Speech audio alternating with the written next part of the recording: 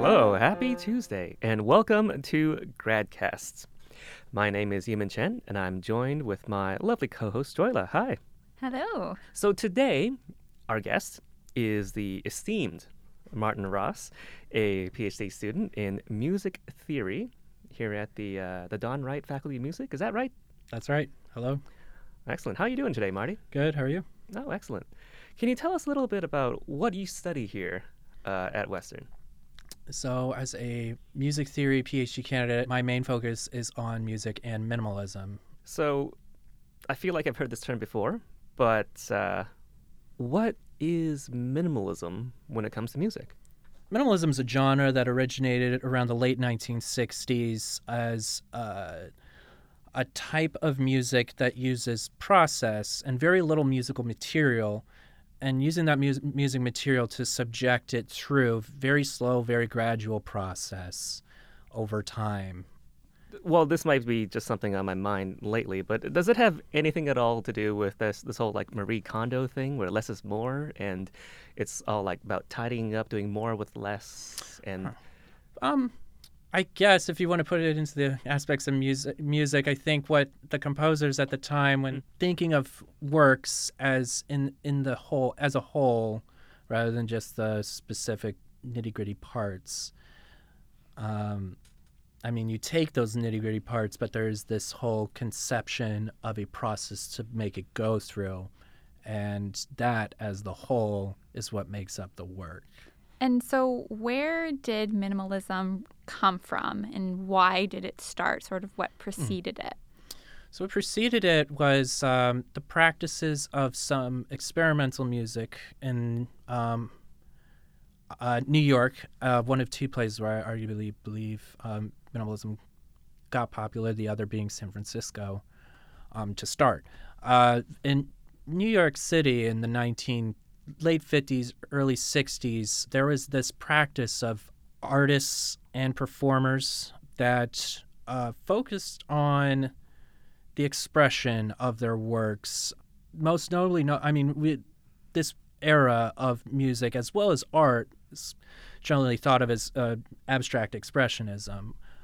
So in the arts realm, your Jackson Pollock would be labeled as an abstract expressionist. In the music realm, it was John Cage really set the tone and set the kind of compositional practice of abstract expressionism. John Cage, is he the composer famous for that one work like 433? Yeah, that's right. So 433 is a piece that really focuses on sound. Just sound is not abstract, but part of your environment is the work itself. So what it instructs the performer to do is just sit at, usually it's at a piano, and it's performed. The score is, it tells the performer, it's actually in 3 movements, and it instructs the performer to be tacit. Tacit is a musical instruction, is that you just don't play. So you're just, to the audience, to the listener, visually, you're just seeing someone Not playing or doing anything at all. But conceptually, you're hearing the air conditioner, you're hearing breaths, you're hearing sounds that really sometimes, your mind really just takes out of commission and blocks out. Yeah, and that was one of John Cage's main interests, is what is or isn't music, and what is sound, what is silence. To him, silence isn't a thing. He actually went to a university, into a hyperbaric chamber where nothing can get in or out, just to see. And he said that what he heard was something high and something low. And I think, if I'm not mistaken, this had to do with something, physiologically. Like he could hear parts of his body just there. Wow, cool. Yeah. So for him, music was organized sound. And for that was a novel concept to a lot of people, especially then once you put that out there, you can really take that to this sort of experimental notion of how to portray music. And so you got these groups or performers. The Fluxus artists, for instance, were these performers that had different compositions that were almost theatrical in a sense, but were portrayed as music too. So kind of like a performance art where the performance of it, like you said before, process Yeah. is sort of the point. Right. So arguably for me, one of the founder of minimalism in music was Lamont Young. And one of the pieces he had in this sort of Fluxus movement, because he was a part of it, was a couple of pieces dedicated to this pianist, David Tudor. One of them was to leave it was either a bale of hay or a bucket of water next to the piano. And when you feel like the piano is satisfied with how much it's consumed, then you can take that away. And that is the performance. Yeah. Pretty cool stuff. Interesting. Yeah. So the piano is essentially a horse, kind of. It's yes, as its own thing. Yeah. Okay. It to transcend beyond, I guess, being an instrument. But it's a very interesting time. So Lamont Young, another person very interested in sound. One of his, early memories was just hearing the phone lines and the buzzes of the phone lines and being interested. So one of the first pieces that I believe is deemed minimalist is from a set of works titled Composition 1960 with the numbered pieces. So number 7, if I'm not mistaken, is the one where you play 2 notes with the interval of a perfect fifth and let that go and just let that play until it goes out.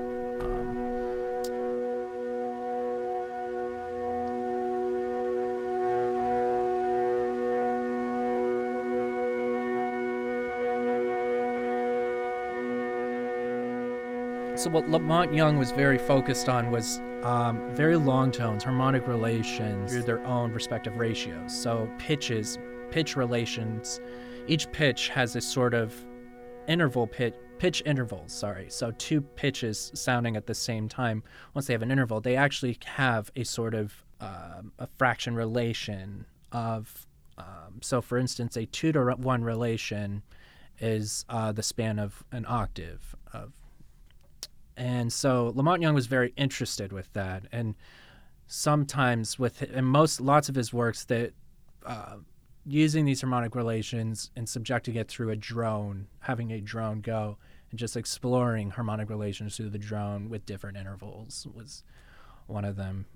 So once that kicked off, then some other composers came around too, and so along with Lamont Young, the other 3 composers that were kind of codified the compositional practice of minimalism would be Terry Riley, Steve Reich, and Philip Glass. And the term minimalism, there's a lot of hearsay of where it came from musically, or to deem these composers as minimalist composers. One of the hearsay, I guess, is another composer, Michael Nyman, kind of setting that label. Reich and Glass did not like the word minimalist to describe their works, but I mean, as a means to codify this sort of structure and content and process, it makes sense to me. Okay. I hope it makes sense. I mean, that's what I've been concentrating on for quite some time. So I was going to ask, so the transition from abstract expressionism to minimalism, was there a lot of criticism around that time period? Historically, I mean, it was just a sign of the times, really, is just getting away from abstract expression, of getting away from these chance pieces and this indeterminate actions that are usually brought on by the composer for the instructing the performer to do. Minimalism seeks to reduce a lot of that. Now, when it began, there were some instructional aspects about some minimal works, about how many times things can be repeated, or how long, durational-wise, should a piece go on, what tempo should you take. And so how has minimalism developed over the years?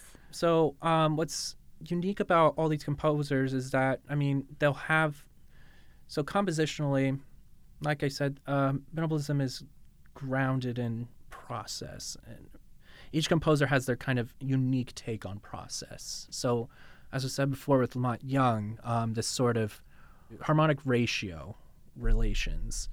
Philip Glass likes this sort of additive, subtractive. Some of his earlier works of Music of Fists, Two Pages, Music in Contrary Motion, all have that kind of same element.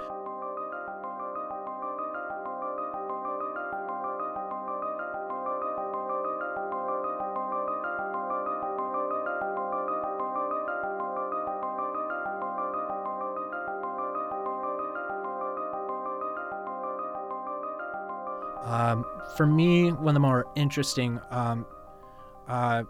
composer that I've focused on is Steve Reich, and his compositional technique of process has been grounded in phase. Now, phase is very interesting, and the best way to describe it is a type of metaphor of or visual of if you're sitting at a light and you're in the turn lane, and let's say you have two cars in front of you. If you focus on, let's say you're in the left turn lane, so you look at their left light, left lights, you might see that they line up, that the blinks line up. But then at some point, one of those blinks is just that minuscule second faster.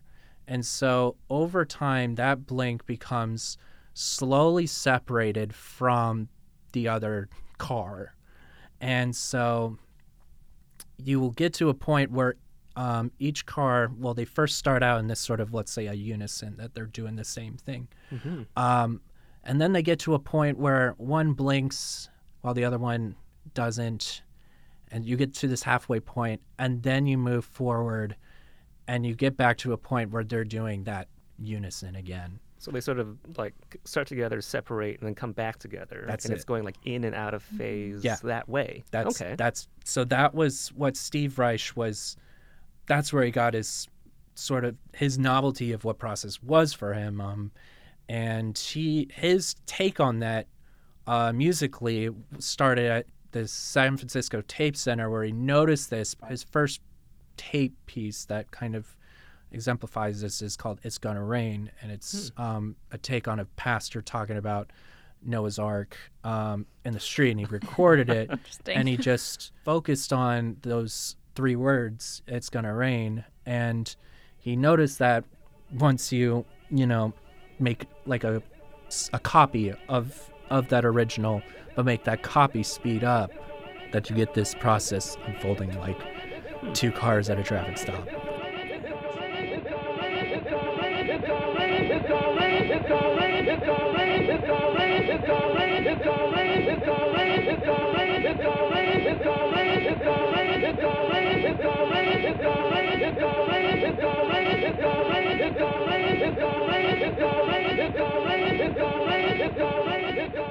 Moving from tape works to instrumental works, where his piano phase is a piece where you have two performers playing the same 8-note cellular figure that drives the whole piece. And one performer will speed up. And in the case of this, the performer speeds up to get one note ahead and then stays there for a little bit, and then speeds up again and gets 2 notes ahead and keeps going until it reaches that point where you go the other direction and come back to that sort of unison.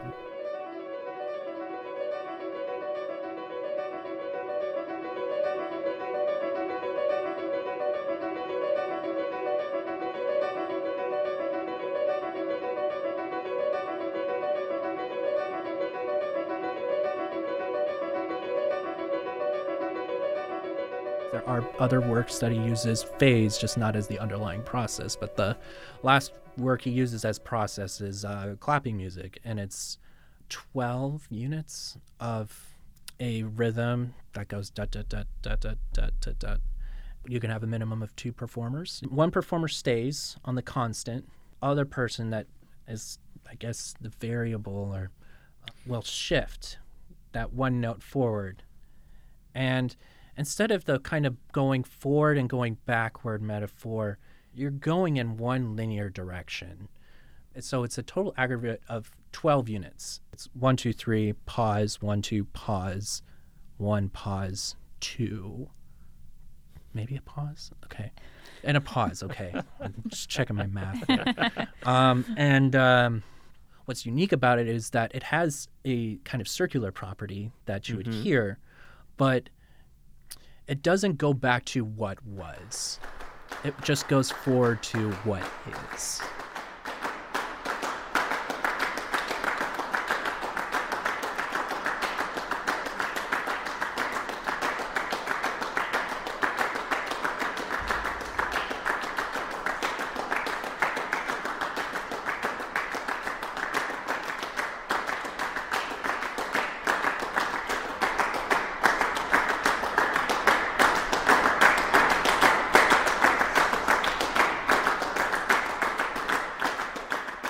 Does it always require 2 performers then? So, I mean, for a Reich piece like that, yes, because you want those. It has to have those parameters of the constant, and then the person and the shifter.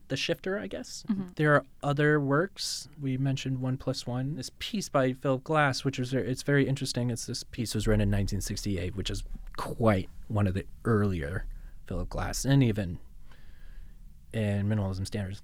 You have 2 notes or 2 rhythmic units, da-ga-da, or da, and you interchange them however you want. But he does instruct you to make a continuous, regular arithmetic progression. So there has to be some order to it. And even on the score, he has examples. So my argument for that paper is what degrees of determinacy is there? Is it predetermined?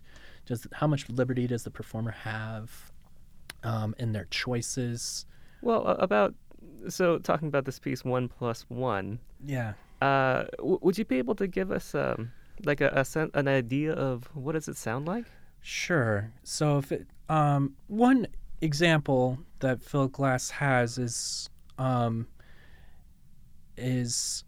using the da, which is just an 8th note, adding and then subtracting to make a sort of palindromic, and with every addition or every separation of this, let's say you want to do 1 8th note and then 2 8th notes plus 3 plus 4. All of those units are separated by the other rhythmic unit, so da-ga-da. So I'm much better at speaking it out than I am with. It is instructed for the performer to do it on amplified tabletop, with their fingers or knuckles. But let me see if I can do this, and I'll do like a palindrome with.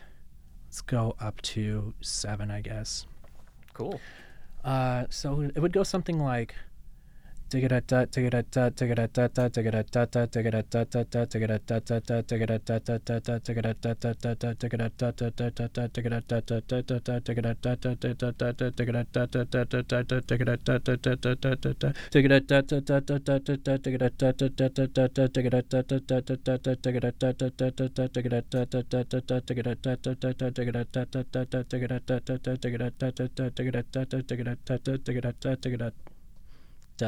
something like that. Yeah. Wow. Something like that. Bravo. Well, thanks. Yeah. Oh, geez, so yeah. That was really yeah. cool. Thank you. Yeah. So what it's supposed to exemplify has 2 units, just 2 very small compositional units, a process that went through of just adding more to it and subtracting. Pretty. I mean, yeah. Yeah. So like the way you've been talking about minimalism music in these performances is, I think, has been very mathematical. Adding and subtracting. You've talked about constants and variables. Was that an influence in this movement? For some, I mean, especially with Lamont Young, I mean, harmonic ratio relationships like that go all the way back to Pythagoras. Pythagoras, for music theorists, is like almost the original music theorist of mapping out distance relations between what we call this instrument called the monochord, and how we separate intervals through harmonic ratios, like I mentioned before. Right. He also had influences of this other influential theorist, Hermann von Helmholtz, and he does a lot of harmonic relations as well. And he has a treatise on this. And Lamont Young is most definitely familiar, because I talked to one of his students at a conference once, and he's like, yeah, he had me read that treatise. I was like, so dope. So cool. For me, that was really cool to hear. But yeah, mathematically, I mean, yeah, if you want to put it in that way, I mean, I think a lot of people, even with music theorists, trying to find some sort of methodology to make it understand what's going on, it is really easy to put it in mathematical terms. And it could be put in the light of something that seems pretty, I don't know, dry, mechanistic. I don't know if those are the right words, but my research focuses on how listeners experience minimalism. It's because to me, minimalism, just sounding, is so much different than your typical Mozart or Beethoven, even 20th century, even John Cage. Minimalism is much more different. And so how are you measuring the experience of the listener in the context of your research? That's a really good question. So this is more, kind of a little bit more preliminary, but even just like a conceptualization of every human has a tendency, even just like grouping. Like we like to chunk, we like to put things together. So even some sort of like repetition. So like with 1 + 1, one of my things with that paper that I'm doing is, do we just naturally, even just the common listener, don't we just naturally chunk things together or group them? There's a lot of interesting methodologies and theories out there of other theorists, like generative theory kind of looks at this and this like equating music to kind of grammar of grouping things in a grammatical structure. So, I mean, even with minimalism in this process, compared to, I say it has more parameters than it did with abstract expressionism. Right. But if you even compare it to, let's say, like a Mozart sonata or a Beethoven symphony, those have just such so because they're kind of like preconceived notions of or predispositions of some music play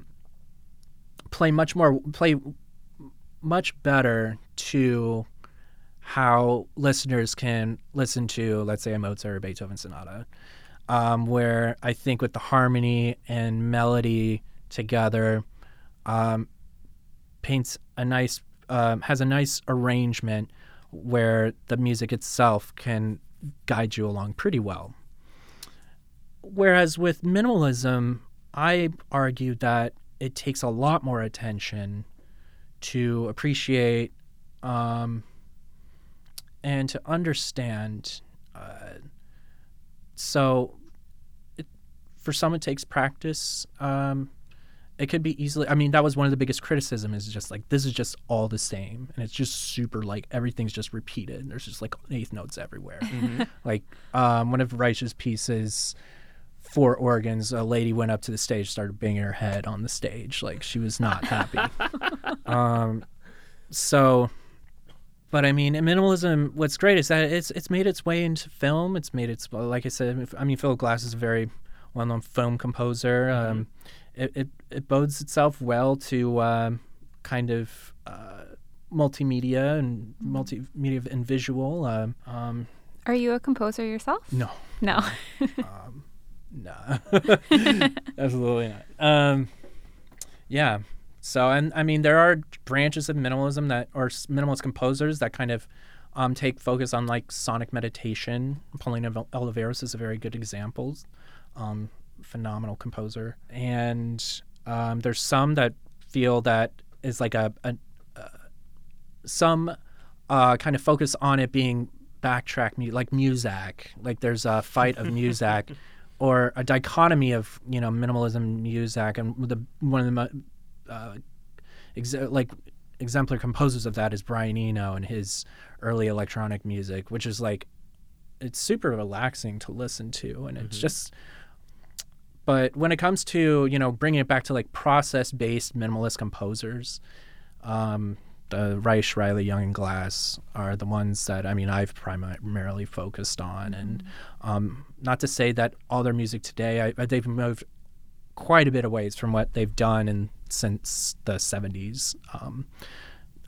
They've moved on. They have luckily quite successful, and still one of the most popular composers today to commission, compose, and perform. So pulling back a little bit, you mentioned that you don't compose any music, but do you play any yourself? I did my undergrad as a clarinet performance major. It's been a while since I played, but Okay. and then I play piano really badly. Like my students get a kick out of it. All right. Awesome. Karaoke. Oh yes, that's why I was really good with the 1+1 is just do a bunch of karaoke. Actually, I can totally attest to that. You're a brilliant karaoke performer. Thank you. I'd love to see that Thank sometime. Well, Martin Ross, thanks for coming on the show. Thank you. Glad to be here. Thanks for having me. So you're listening to GradCast, the official radio show and podcast for the Society of Graduate Students at Western. We bring you grad student interviews every Tuesday at 6 p.m. on CHRW. You can download our episodes on Podbeam, Spotify, or wherever you get your podcasts, and you can follow us on Instagram or Twitter at GradCastRadio. If you would like to join us and share your research on a future episode, you can email us at gradcast@gmail.com. Thanks for listening, everyone, and good night.